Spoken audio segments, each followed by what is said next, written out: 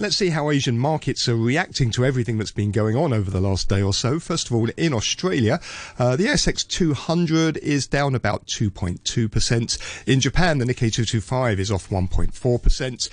The Kospi in South Korea, not surprisingly, also deep in negative territory, down 1.3%. And the Hang Seng's going to follow them when it opens at 9:30 this morning.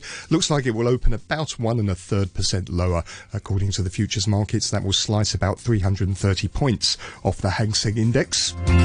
In the commodities markets, Brent crude oil is also slipping a little bit further in Asian trading. It's at $39.76 a barrel. Gold also down a couple of dollars as well at $1,930 an ounce. Not much movement in the currency markets. The US dollar a tad lower against the Japanese yen at 105.9. Thank you very much for listening this morning. Do please stay tuned for Backchat coming up after the news with Hugh Chiverton and Nicholas Gordon. Let me give you an update on the weather forecast. Sunny intervals, occasional showers, 1 or 2 thunderstorms at first. The thunderstorm warning is in force. It is going to be hot. The maximum temperature will be about 31 degrees. And there'll be occasional showers and thunderstorms in the next few days. The temperature right now, 27 degrees, 89% relative humidity. 8:31, here's Samantha Butler with the half-hour news.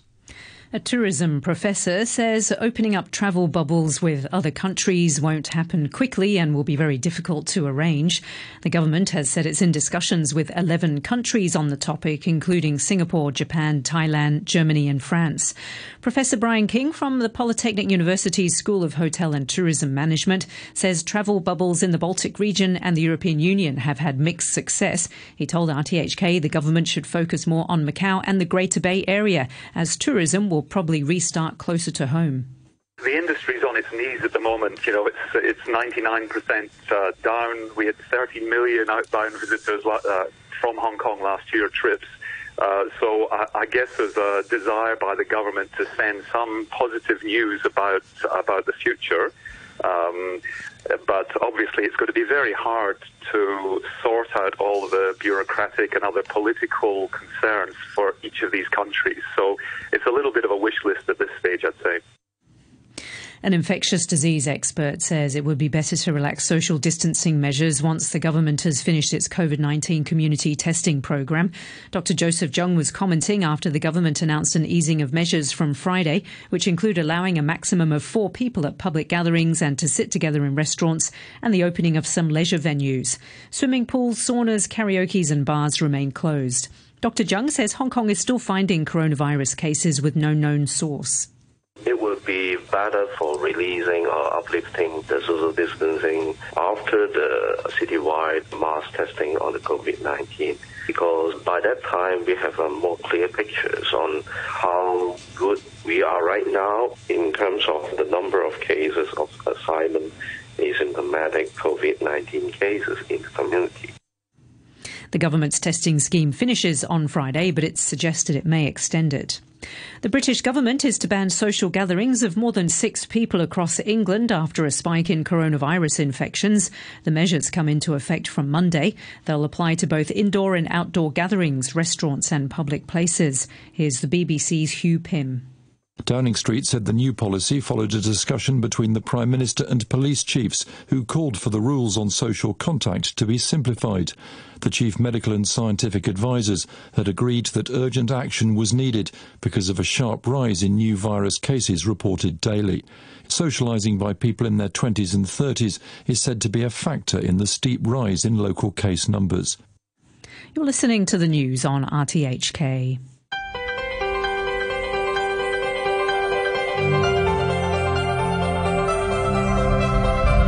Good morning and welcome to Backchat. I'm Hugh Chiverton, your co-host today is Nicholas Gordon. Nicholas, good morning to you. Good morning. Today, foreign journalists in the crossfire and artists in Hong Kong trying to make a living. 2 Australian journalists were rushed out of China the other night after Chinese police sought to question them, their employers said yesterday. The withdrawal of the ABC's Bill Birtles and Australian Financial Review correspondent Michael Smith came shortly after China detained a high-profile Australian journalist working for its state-run CGTN TV network.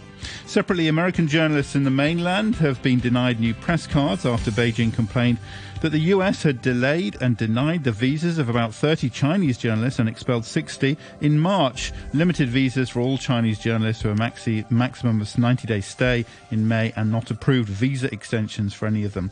Why then have journalists become a target as conflicts between China and other countries intensify? Did Trump start it all? Are the visa denials in Hong Kong part of the same conflict? What can journalists do in such situations? And is there a significant difference between state and private media? Let us know your thoughts, your answers to all those questions. You can leave a message on our Facebook page, Backchat and RTHK Radio 3, or you can call us. 233-88266 is the number, 233-88266. Or you can email backchat@rthk.hk, and we'll do our best to read out and not mangle your messages, backchat@rthk.hk. And after 9:15, should the government be doing more to help out performers affected by the closure of nearly all venues around town? Joining us for our first discussion, we have with us now Ilaria Maria Salo, writer and journalist based in Hong Kong. Mark O'Neill, an author and China expert. Chris Young will be joining us later as well from the Journalists Association, we hope. Mark, maybe we'll start with you. Good morning. Thanks very much indeed for joining us once again. The way that journalists are kind of on the front line, it seems, of this exchange between now Australia and the US and China, is that relatively unusual for journalists to be involved in this way? Oh, yes, it is, because this contradiction that you mentioned between the state journalist employed by China and the private journalist employed by Western countries in China, this has always existed. That's always how it's been. And both sides accepted it because of the different systems. And China has followed a policy of reciprocity. So you have 10 Chinese reporters in Germany, for instance, and that means that German media can send 10 reporters to China. That's always been the case. So I think these incidents involving the Chinese, the Australian and American journalists, unfortunately, are a result of the war between the two countries, China and Australia, China and the US. Now, in the case of Australia, the government has been very aggressive this year towards China as regards the COVID pandemic, finding the cause of it. It's told its citizens that they may be subject to arbitrary detention within China. And Beijing is very angry about this. And as we know, it's taking steps against Australian products. And it knows that Australia is economically very dependent on China. Many Australian exports go to China, and therefore Australia is weaker than the US is, so it can go after Australia. And the two who left this week, they were the last two Australians working in China for Australian media. So the only Australian journalists we have in China now are working for other media. So yeah, I think it's extremely unfortunate. The journalists are not the cause of this dispute, but they're the victims. I'd like to kind of bring in a historical angle here. I guess, what's the history of foreign correspondence in China? And I guess also, how did people used to report on China before the country opened up and before, formal relations were restored? And I guess the final part of that is, what's the new, are we going to have to look back to that history as foreign media wants to report on China? Well, in the Maoist period, there were no foreign journalists in China at all. And they only started to return to China after Mao's death and the opening up. And the deal, as I say, was always reciprocal. China wanted to send its reporters, Xinhua, the People's Daily, to Europe, Japan, the United States. So the deal was one for one. So that's how it started. But, in the communist thinking, not only Chinese thinking, but Soviet, Vietnamese thinking, there is no such thing as objective journalism. All the journalists who work for the Chinese, Soviet media or the Vietnamese media, they are state employees. They work for the government. So when the foreign reporters arrived in China, the Chinese government looked at them with great suspicion and didn't really respect this notion of objective journalism. And, Chinese reporters, they write two kinds of stories. One kind of story is published in a newspaper or on a website, and they also write what they call internal reports. And these are reports read for officials of the Communist Party, and the most high-grade naval reports may be read by only 100 people. That is to say, they write the real story in these naval reports, whereas what appears in the People's Daily or the Guangming Daily is the most superficial report that's been heavily censored.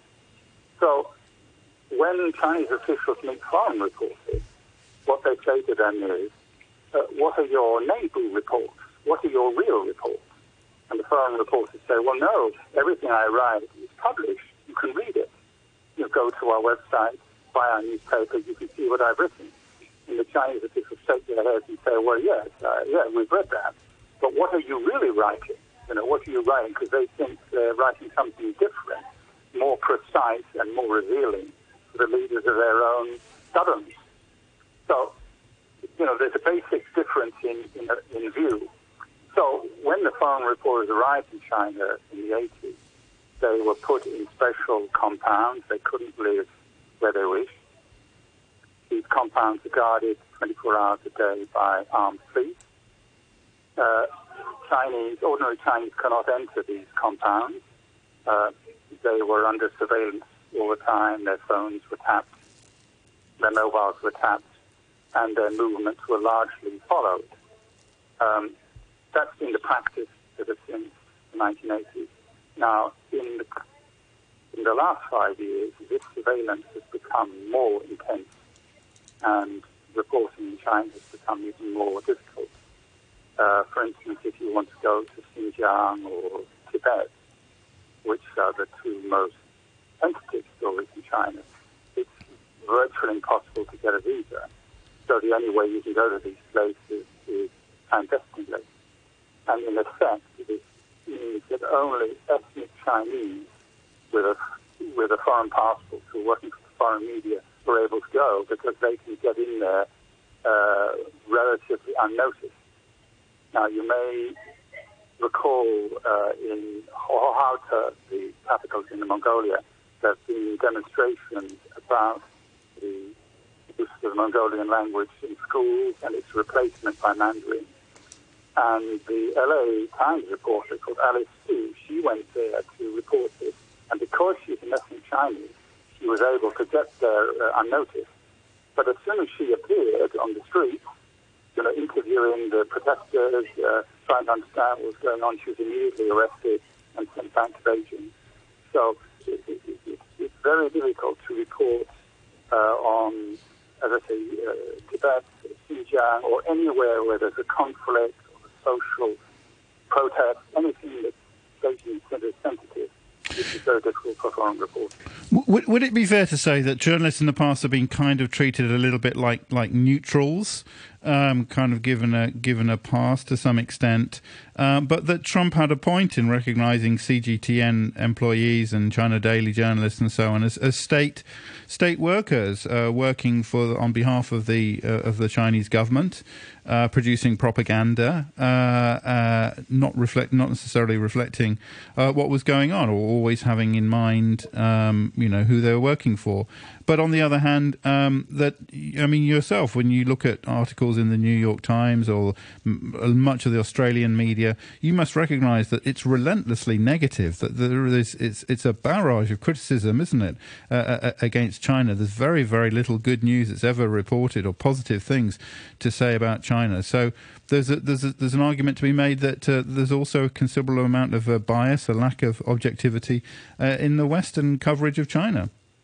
Well, you're completely right. And, just to repeat what I said before, this disconnect between China having state reporters abroad and the foreign media having private reporters in China, that's always been the case.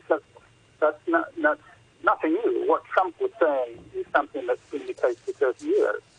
But you're right. The Chinese view is that the Western media coverage of China is very biased.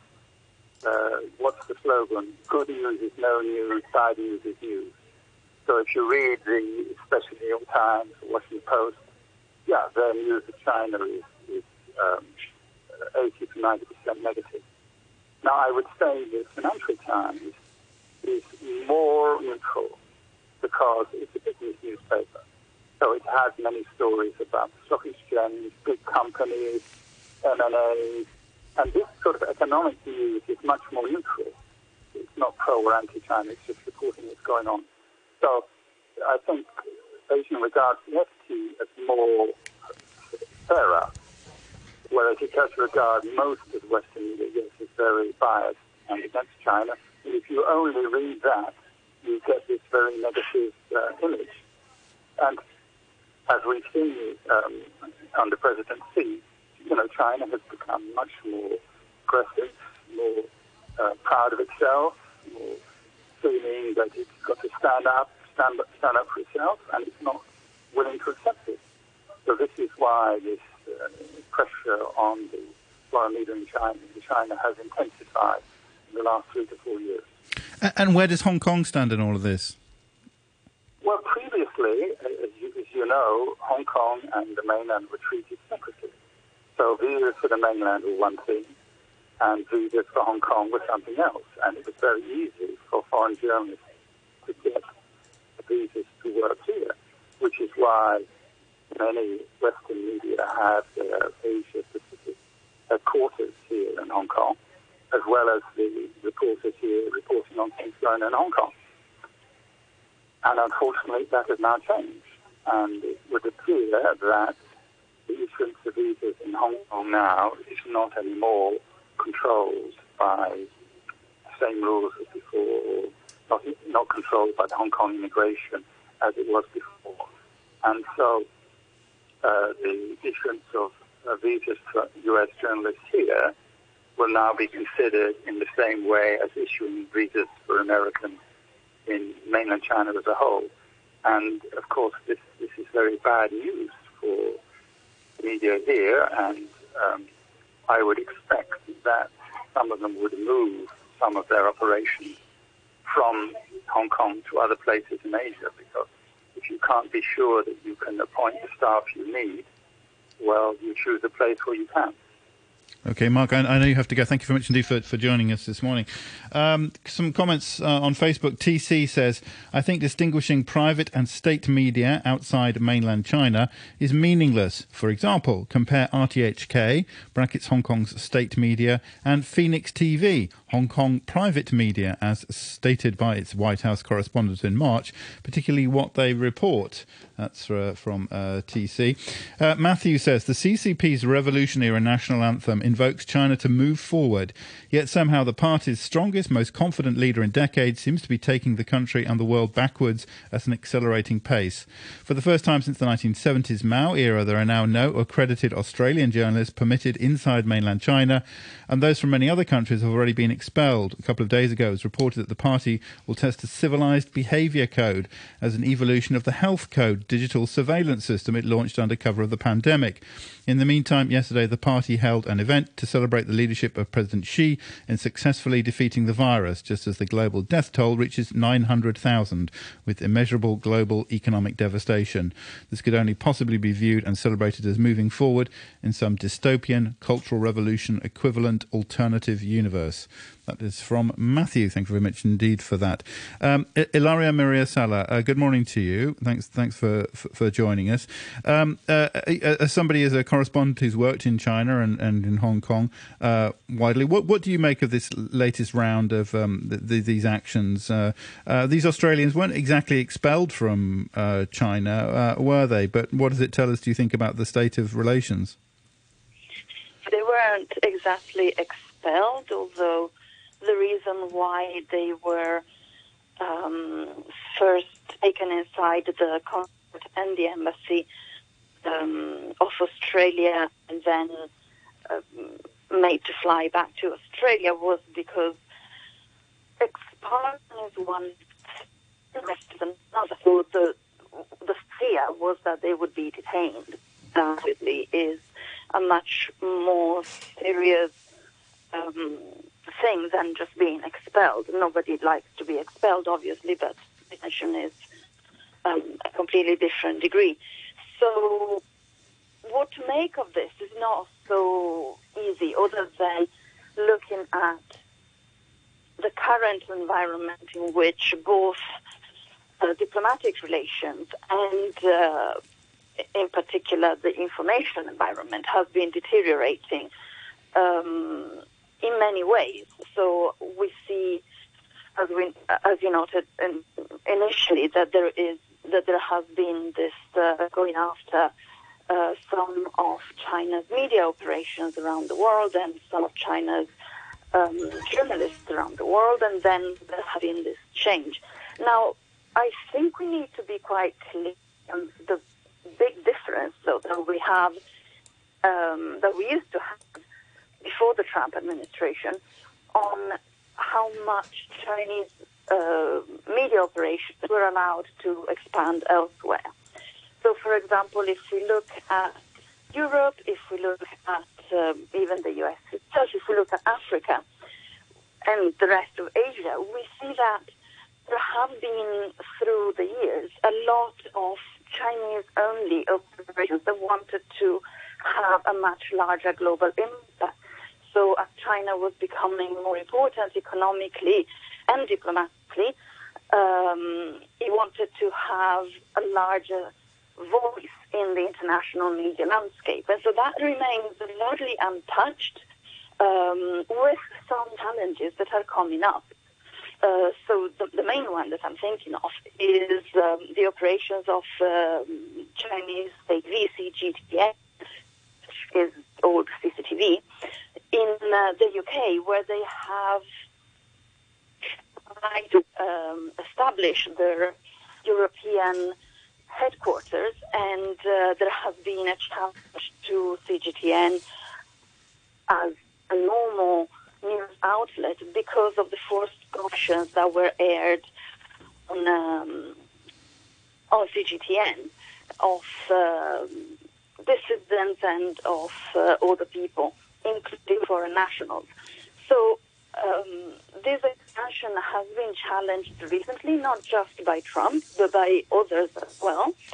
At the same time, there is a determined and long-standing push on the part of China to expand its reach as a source of news, as a source of information, but, of course, a source of information that is shaped by the way in which China sees news and information.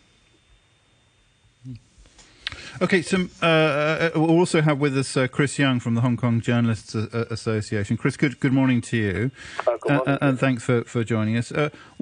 How would you understand the situation now in Hong Kong? Are there problems? Are there serious problems? We've heard of sort of scattered cases of foreign correspondents operating in here. Sorry, can you repeat that? Are there problems? Are there significant problems for foreign correspondents operating in Hong Kong? What's the situation here now? Well, I think there's a growing air of unease and uncertainty, and about, say, the work environment. And the immediate question, of course, is the unusual delays in the work visa renewal. And we know that that's happening, and there was already a reported case of a free press editor being rejected with work visa application with no obvious reason, and then a lot of foreign media and say editors or correspondents are having a similar problem. We know that the Foreign Correspondents Club has been repeatedly, say, writing to the government, from the chief executive to the CS, to the immigration department, seeking for answers on policies, because it is different from the previous policy, because that's something any, say, foreign media organizations need to know. What's exactly now the policy after the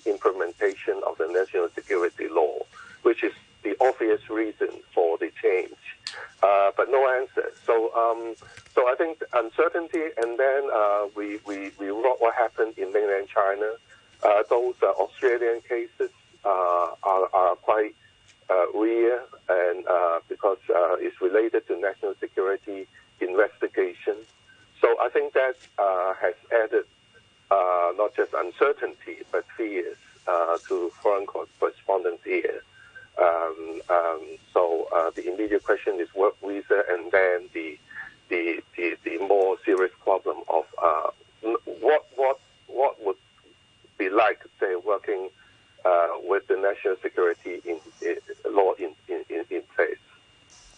And I guess how is the local press corps in Hong Kong seeing some of these high-profile cases involving foreign correspondents, whether in Hong Kong or in China? Well, certainly that has deepened worries, even though some will say that's their problem in the sense that the foreign correspondence, but I think journalists feel that we share the same fate with the national security threat becoming more real than it was when a few months ago, or even on the day when it was implemented. We what happened in Apple Daily, and then the work visa thing for foreign correspondents, and then official remarks made by the chief executive and the security ministers on, say, the themes along the issue of, say, greater supervision of media, including local and foreign media here. I guess the argument would be that journalists have been putting themselves increasingly kind of in the front line themselves by participating in politics and by showing bias in their coverage, and so therefore they're fair game when you get this dispute between superpowers. Well, you see, I think it depends on the question of, say, what's the line between media and what they see as politics. I would say that media organizations, say, or journalists, say, just do what they have been doing, say, writing stories, interviewing people, carrying articles. The next, say, a digital case or Jimmy Lai case, or maybe we should say Jimmy Lai case. Jimmy Lai is a person with different roles and activities, and is running a media, and then he's active in a sense in politics. So if what he did in politics now face say legal problems, that part shouldn't say mix up with the media work. I mean, or the media organizations' coverage or reports. But now it seems that that's been mixed. I think that's a worry for not just, I would say, digital, but other media as a whole. Okay. That what they report could become trouble. Okay. A comment from Lou, who says, I'm speechless. I don't know how Australia can justify its criticism of Hong Kong when the government is introducing even more draconian and outright shocking national security law. Australian journalists will have a lot to worry about back home in Australia. The plan to give the Australian Security Intelligence Organisation wide powers to question anyone about politically motivated violence goes much further than the recent Chinese security legislation on Hong Kong. An inquiry in Australia is heard. David Neal from the Law Council Australia told a recent parliamentary inquiry that it was a vast expansion on the current laws. At the moment, ASIO was only allowed to detain people for questioning on terrorism-related offences, and there's a link to a story about that. That's a comment from Lou. Thank you very much indeed for that. Tom says, Icarus Wong was quite a good guest yesterday. He didn't repeat one or two simplistic political statements over and over as a response to every question, as many Yellow Camp guests do, but actually brought up some good points. Reading Bill Birtle's own report of the events on ABC News, he was politely asked some questions about his reporters reporting on Hong Kong protests at a meeting at a hotel. Then he chose to flee China, was not stopped at the airport. Maybe it has something to do with the US media spat, maybe just a random Chinese policing process, not exactly Julian Assange. More after the news, the weather, sunny intervals and occasional showers. 27 degrees now, humidity is at 89%. RTHK.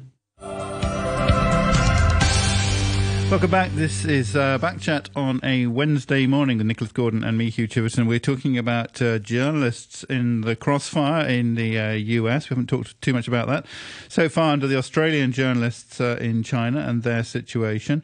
We're joined now by Ilaria Maria Sala, a writer based in Hong Kong. We were talking to other correspondents in the first part of the programme. Later, we're also going to be talking about artists, performing artists, especially musicians, trying to make a living in Hong Kong with Chris B from Underground Hong Kong.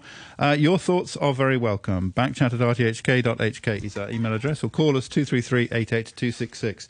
Some emails first. Let's maybe some related to our programme yesterday. Some observations. Greg says, on policing, there is evidently a breakdown of discipline and professionalism in the ranks of the police force. The donning of paramilitary-style insignia and instances of senior officers being told by subordinates that their allegiance lies with the Ministry of State Security are among the signs. This is Carrie Lam's legacy. That is from Greg. Thank you for that. Jacob says, why didn't the Hong Kong leadership run a test and vote campaign? They're able to run a mass testing campaign during the same dates of polling. Why not run the testing at the polling centres? And Leslie, who says, Dear Backchat, can you please ask Sophia Chan into your programme and ask her why on earth they are keeping swimming pools and I guess beaches too closed? Pools have chlorine in them which kills the virus, so what is their excuse? I think the point would be about the changing rooms. I think that came up a little bit in the discussion yesterday. So here's one from Peter.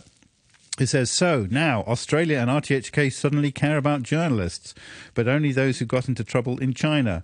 Where has all this mainstream passion for Australian journalists been hiding for the last decade? Reporting on Julian Assange and his court case has become a trickle. Let's look at the latest events. The US and UK have been keeping Australian journalist Julian Assange hostage for his groundbreaking reporting, exposing US war crimes and assisting Edward Snowden to expose evil US global mass surveillance programs spying on every individual worldwide. A ridiculous Kafkaesque show trial is currently underway to present the illusion of justice to the world, while UN Special Rapporteur attests that Assange, an Australian journalist, has been subjected to torture. What China did was attempt to question two Australian reporters, Bill Birtles and Michael Smith, in relation to another Australian journalist, Cheng Lei, who is held by Chinese authorities. The government immediately took action to protect Birtles and Smith, letting them take shelter in diplomatic compounds and helping them return home, as governments are supposed to do. Yet the same government deliberately did nothing for Assange, rather the opposite. The stark difference in treatment of Australian journalists exposes Australia's message for its reporters. You are fair game for the American regime if you dare to play real journalists. That is from Peter. Alan says, whether Western media is biased against China is not the same thing at all as being government-controlled. The idea that the New York Times, for instance, follows the instructions of the US government is absurd on its face. It covers the failings of the US government much more than it does of Beijing. China's idea of bias is that the media does not follow the spin they want. Look at the media directly controlled by Beijing. People's Daily, Global Times, China Daily. They're in lockstep with the CCP. They faithfully promote whatever the CCP want. Their op-ed pages are a swamp of absurd conspiracy theories demonizing the West when that is the message of the day, a mirror image of Fox News. The difference is that Fox News is just one extreme, and it reflects the views of the Murdochs, not the US government. You can find a spectrum of biases in the West. In China, and increasingly in Hong Kong, only one point of view is allowed. Hugh keeps saying reporters are showing bias in their coverage. What do you mean? Interviewing dissidents? The op-eds are written in New York, not by the correspondents on the ground. Those thoughts from Alan. So, Ilaria, this is clearly part of some tit-for-tat retaliation between China and mostly the United States, but also some other Western countries involving journalists, involving things like the Confucius Institutes in the United States. I guess, do you see any way that this cycle breaks anytime in the short term, or are we reaching some new equilibrium with far less, access to information between China and the West? I don't know if we are reaching some kind of equilibrium, because we always have And by the look of it, we will continue to have quite a lot of asymmetry in what kind of news reach, let's say, comes outside of China and what kind of news can reach Chinese readers. Definitely this spat doesn't look like it's going to end anytime soon, and not just because of the real points at hand, also because there doesn't seem to be the willingness to compromise or to have dialogue from either side. It's not just Trump doing something or whatever, or the Western country doing something, but from the Chinese side as well. There doesn't seem at all to be a will to compromise, but to present itself as assertive, as having a line that cannot be crossed, having a very firm attitude towards the, more generally, I would say, the West.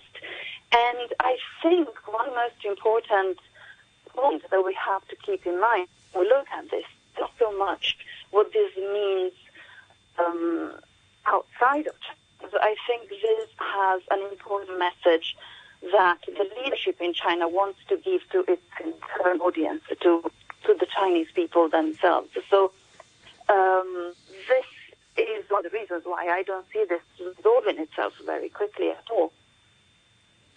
What are your thoughts? That email from Peter talking about hypocrisy in Australia in particular, and also one from Lou talking about the attitude to Julian Assange, ignoring an Australian journalist's plight there, and also that there are restrictions on national security in Australia, which are comparable to the national security restrictions in Hong Kong. I think you can never be wrong if you say that any government has a level of hypocrisy. That is evident, I think. Now, once you said that, you have to make a big distinction between what a democracy is, what a free press is, and the rest. So the fact that we can talk about Julian Assange, the fact that we can talk about what has been happening to him and what we think about it, the fact that there are countless organizations around the world that are putting out statements on his behalf, and that newspapers in Australia as well as everywhere else are writing about him, shows you that there is a big difference between someone who is supported, let's say, or people who are active in democratic countries, and people who are in China accused of stealing state secrets, etc. So that is one very important difference. There is a possibility to lobby, to campaign, to criticize, that does not exist in China. The other thing about national security law, it's the same. You have now a government in Australia that is trying to push forward certain laws that many people in Australia disagree with. They have the possibility to change the government ballot. They have, before that, the possibility to challenge this decision through courts, through newspapers, public marches, etc. So while no government is without hypocrisy, as I said at the beginning, we cannot decide that everything is the same, or that people's ability to put pressure on the government to become more similar to what they desire it to be is the same all over the place. So I guess then, assuming this continues, as you say, and, the more journalists decide to leave China, more Chinese journalists leave the West, I guess how do you expect reporting on China and, I guess, decisions in media organizations to change about how they talk about China, how they report on China, how they cover China? This is a big worry because, of course, one of the big boomerangs of these decisions on the part of China is that it's a lot more easier to write those positive stories than any accused of media not to carry once you're in China than when you're outside of China. So if you want to have a more direct communication, a more direct view of what China is like, it's obviously a lot easier to do it from the country than from outside. The kind of news that we see outside of China are very often just news based on, let's say, more crude politics, more clear and cut economic ups and downs, and through this decision of the Chinese government to cut out so many foreign correspondents, we lack the more vital, the more humane, the more daily life that would make the whole relationship a whole lot easier and a whole lot truer to what China is like today. So if you keep people outside, whether in Hong Kong with the dwindling possibility that we just talked about, or in Korea or elsewhere, you really lose a lot. That would actually be also good for China's attempt to improve its image around the world. Can you imagine ever going back, though? Once sort of journalists have been identified as competent, it's hard to forget that, isn't it? Sorry, what journalists have been... I can't. Can you imagine going back to the situation that we used to have? Maybe those working for state media will now always be understood as being, I don't know, like a bit like consular officials or something like this, or they and maybe there'll be a similar kind of shift in perceptions in China that now journalists have become viewed as kind of participants in the conflict. It'd be hard to forget that. Well, it's always impossible to predict the future. I think places change. China may change in one way or another. So will every other country. So that really remains to be seen. And rather analyze what we have now in place than predict the future. What we can see, of course, is the very immediate future. And the very immediate future doesn't look too good in terms of how much journalists can work inside of China and how well Chinese journalists can be received outside. That said, again, there is an asymmetry which we cannot simply set aside. It is a fact that Western media, or just in general, media outside of China and in democracies, is extremely diverse. There's a lot of different opinions, a lot of different economic or political actors that are either opening newspapers or TV stations, etc. There is a much more clear line between what is being state-funded and what is being cheering the state. This distinction does not happen in China. So when you look at Chinese media outlets, it is part of their mandate to support the government. It is. I mean, should they even be thought of as journalists? Should these newspapers be considered in the same? Are they really newspapers, like other places have newspapers, or are they're really just propaganda, pure propaganda? Because if you look at CGTN and it's millions of clips on YouTube and things like this, it's very clear you only hear one voice completely, and it's the line which is to be taken. There is no diversity of opinion. There is no conflict or at all in any of these things. So, as I say, could you even call them journalists? I think it's more complicated than that, because on one hand, yes, in the past few years there has been a decreasing space for investigative reporting in Chinese media, or for a diversity of opinion, but it used not to be this way up to just a few years ago. There are so many people in China working inside the media who are real journalists and want to do real journalism, and who try always to push the envelope, as they say, or go as far as it is possible to go, and who have a real desire to understand their own country better and make their kids understand better what is at stake. Of course, right now, what you have is a very clear distinction of what can be done. So anything that touches, let's say, power politics or just, party politics is completely harmonized in a sense. There's hardly any room for dissenting views or parallel views or something a bit more complicated, while on certain different issues, and I'm thinking about environment, I'm thinking about economy. To some extent, before COVID, there was an attempt on health issues to be a bit more investigative. And I think we should never forget the work that journalists are doing, which at times requires way more courage than what many others are doing outside of China, and that comes from the same very strong desire to be real journalists. And yeah, okay, so they are trying. All right, a couple of comments from Andrew F., who says it was a bit rich for America to complain about expulsion of their journalists a few months ago in a tit-for-tat action, given the leader of the free world himself has repeatedly called these very publications the, quote, enemy of the people.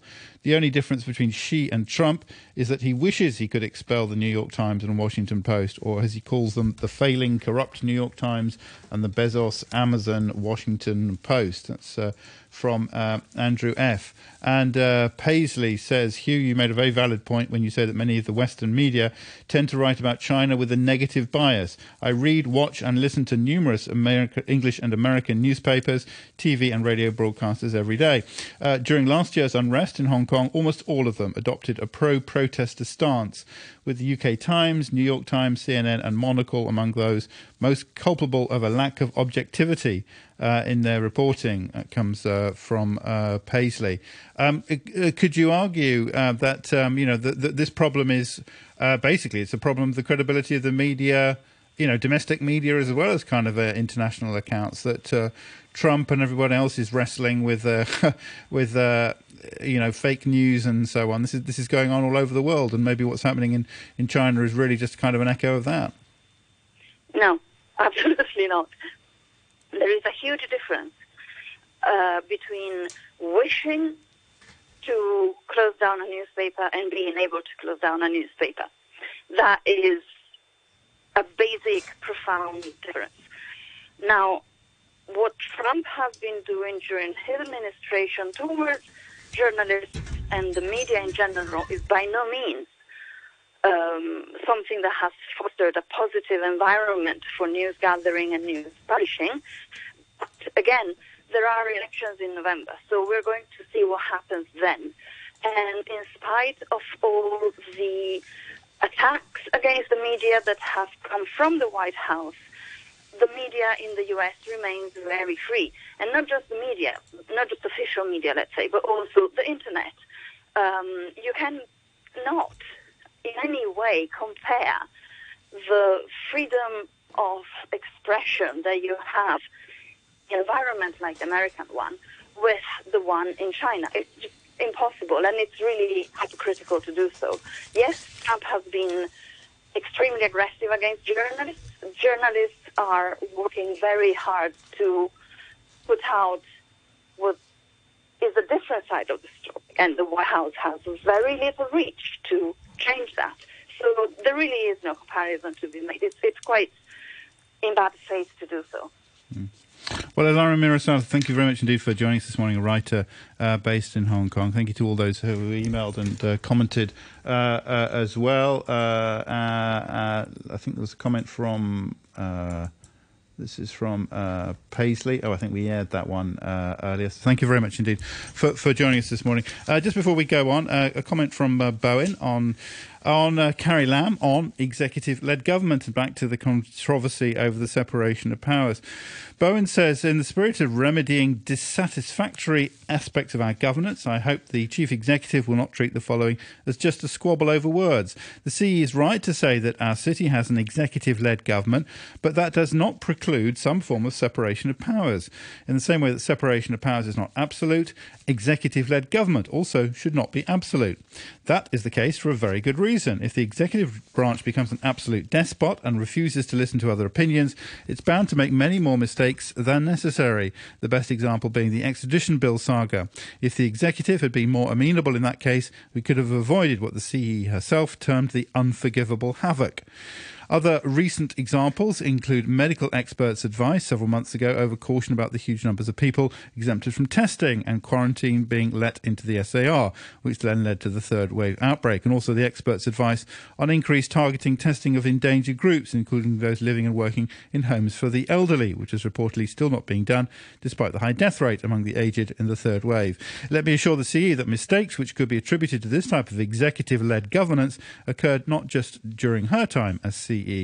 Concerns which have been expressed about there being attempts to increase the powers of the legislative and judicial branches so as to turn Hong Kong into an independent state fall into the realm of fiction, if not hallucination. First, nobody is asking for the other two branches' powers to be increased, although there are understandable worries that they will be curtailed. Secondly, there are extremely few separatists in Hong Kong, and those who believe that there is already some form of separation of powers in Hong Kong do not fall into that category. One can easily notice in the media, including Radio 3 platforms, that these are often mature and educated people who just want Hong Kong to remain stable and successful. And my personal take is that they just see the maintenance of some form of separation of powers as a bulwark against our cities sliding into a worsening of the type of heedless, if not reckless, governance that we have seen occasionally in recent years. That is from Bowen. Thank you very much indeed. Finally today, as mentioned, we want to talk a little bit about artists, musicians in particular, in Hong Kong, and how they are faring with all the COVID restrictions and so many venues being closed. We're joined now in our central studio by Chris B from Underground Hong Kong. Good morning to you, Chris. Morning. Thanks very much indeed for joining us. So you did a survey. You took it on yourself to do a survey of musicians around town. What did you find? What did they tell you? Well, I mean, we actually were quite surprised. We had...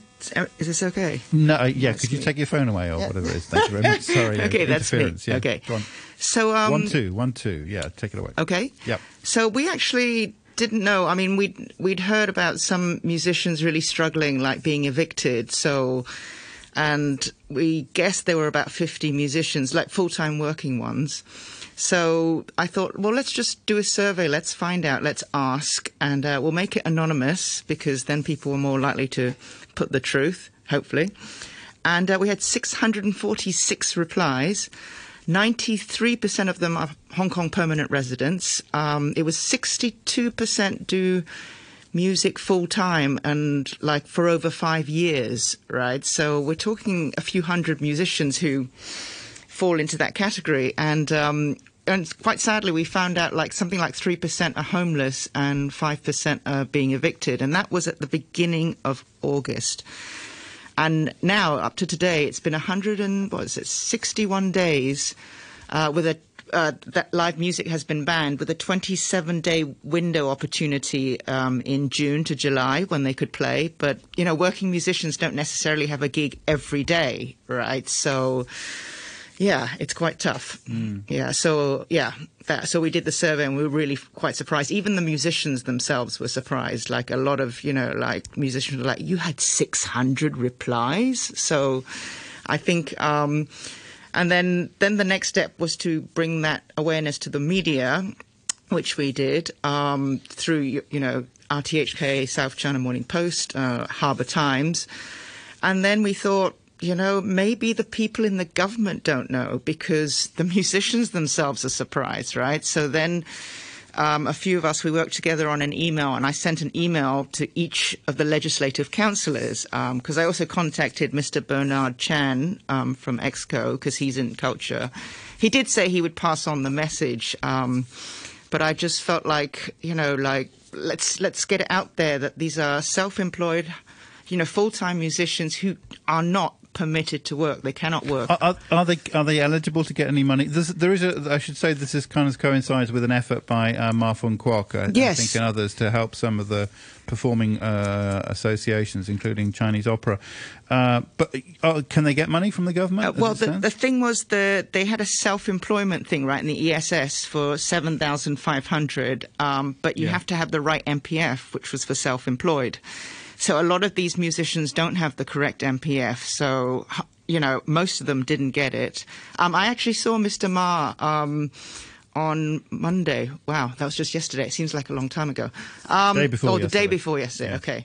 And he mentioned this, and he also mentioned he is thinking of proposing that IFPI, the International Federation of, phonographic. Phonographic. Yeah. To distribute to its members, but out of the working musicians, I'd say maybe 10% are members because they deal with like the big names, like your Alan Tam and your, Sandy concerts. So that's what's become apparent from doing the survey and talking to lots and lots of musicians. There's many different communities and organizations and unions and societies, and each one is kind of working independent from the others. Although when I was doing the survey, I contacted everyone, and I've kept everyone as much as I can updated with the information, the data we found, who we've been talking to, what we're trying to suggest. I think that's part of the problem. So the government has to work out if they were going to help fund, support in some way these self-employed musicians, how are they going to do it? So the politicians would ask us at these meetings, what suggestions, what proposals? Do we have a concrete proposal? So in the end, we gave one to Mr. Ma Fung Kwok yesterday, suggesting a similar method to they've been doing for the massage parlors, basically doing through the companies that hire and, musicians for events. Yeah. I want to ask a question about the demographics of the working musicians in Hong Kong. I guess, what are they playing? Where are they playing?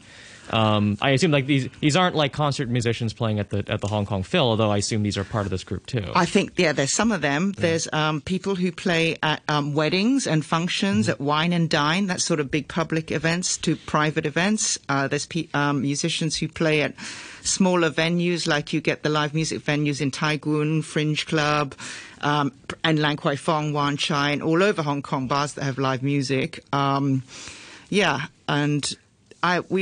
there's been some classical musicians in our group as well, and they also, unless they're with a big, Arts Development Council approved, because that was another thing. The Arts Development Council got a lot of funding, but most of these musicians couldn't tap into it because they weren't performing at a government venue.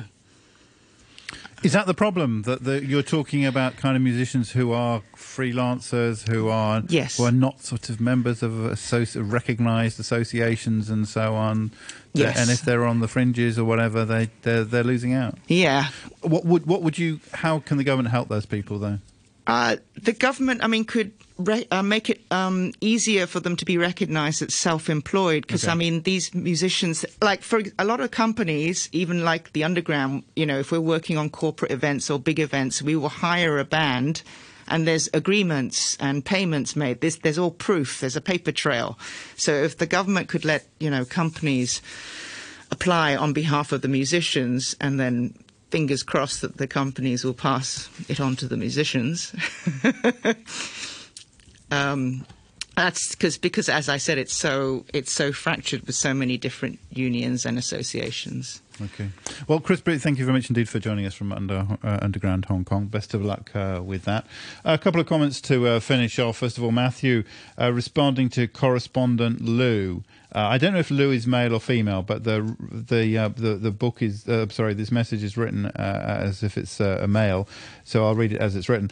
Matthew says it's great that correspondent Lou can share with us that he is speechless regarding Australia's national security law without a second thought for his personal safety or security. If he expressed similar criticisms of anything related to Hong Kong's new national security law, he would be subject to arrest and effectively extrajudicial legal process, no matter where he said it in the world or what his nationality is. I am genuinely pleased that Lou can do this. That's from Matthew. And finally, Leslie has a pretty good comeback on the issue of swimming pools. An earlier email regarding the continued closure of swimming pool and beaches. You mentioned that there might be a problem with the changing rooms. If this is the excuse, then how can the use of changing rooms at gyms, which are open, be any different? That's very true. Leslie, thank you very much indeed for that. Paul, thank you very much indeed for joining us this morning. I'm sorry, Nicholas Gordon, thank you very much indeed for joining us this morning. My mind going back to an old Backchat staffer. The weather forecast for today before we go: sunny intervals and occasional showers, isolated thunderstorms around at first, and it's going to be hot with temperatures up to 31 degrees. There's a thunderstorm warning in effect until at least 10:30 this morning. 28 degrees at the moment, and a relative humidity now of 87%. Hi, I'm Lazy Lion, and I'm usually quite laid back, but you can count me in to fight COVID-19. Here are my tips. Don't go to work, and seek medical advice promptly if you're unwell. Avoid eating out or going out if it's not necessary. Keep at least 1 meter apart from others and avoid contact with people who show symptoms. Social distancing can help prevent the spread of COVID-19. These are the tips for us to prevent COVID-19. 9:33, the news now with Samantha Butler. A tourism professor says opening up travel bubbles with other countries won't happen quickly and will be very difficult to arrange. The government has said it's in discussions with 11 countries on the topic, including Singapore, Japan, Thailand, Germany and France. Professor Brian King from Polytechnic University says the government should focus more on Macau and the Greater Bay Area, as tourism will probably restart closer to home. An infectious disease expert says it would be better to relax social distancing measures once the government has finished its COVID-19 community testing programme. The government's testing scheme finishes on Friday, but it's suggested it may extend it. Dr. Joseph Jung was commenting after the government announced an easing of measures from Friday, which include allowing a maximum of 4 people at public gatherings and to sit together in restaurants, and the opening of some leisure venues. And a major trial of a coronavirus vaccine developed by Oxford University and AstraZeneca has been put on hold worldwide because of a suspected serious adverse reaction in a volunteer in Britain. I'll have more news at 10 o'clock. Stand by for the brew. Sociology prof from the university. Set and costume designer, great interpreter of Beethoven. And so shy, quiet and retiring doggy council co-founder of Rockefeller Records. Hello. This is really for adults, it's not really for kids. Yeah, well, it's fun, you know. Decipher what's happening behind the myth. Good morning. In-depth interviews and also observations. Absolutely no way. On your radio and live online, this is The Morning Brew.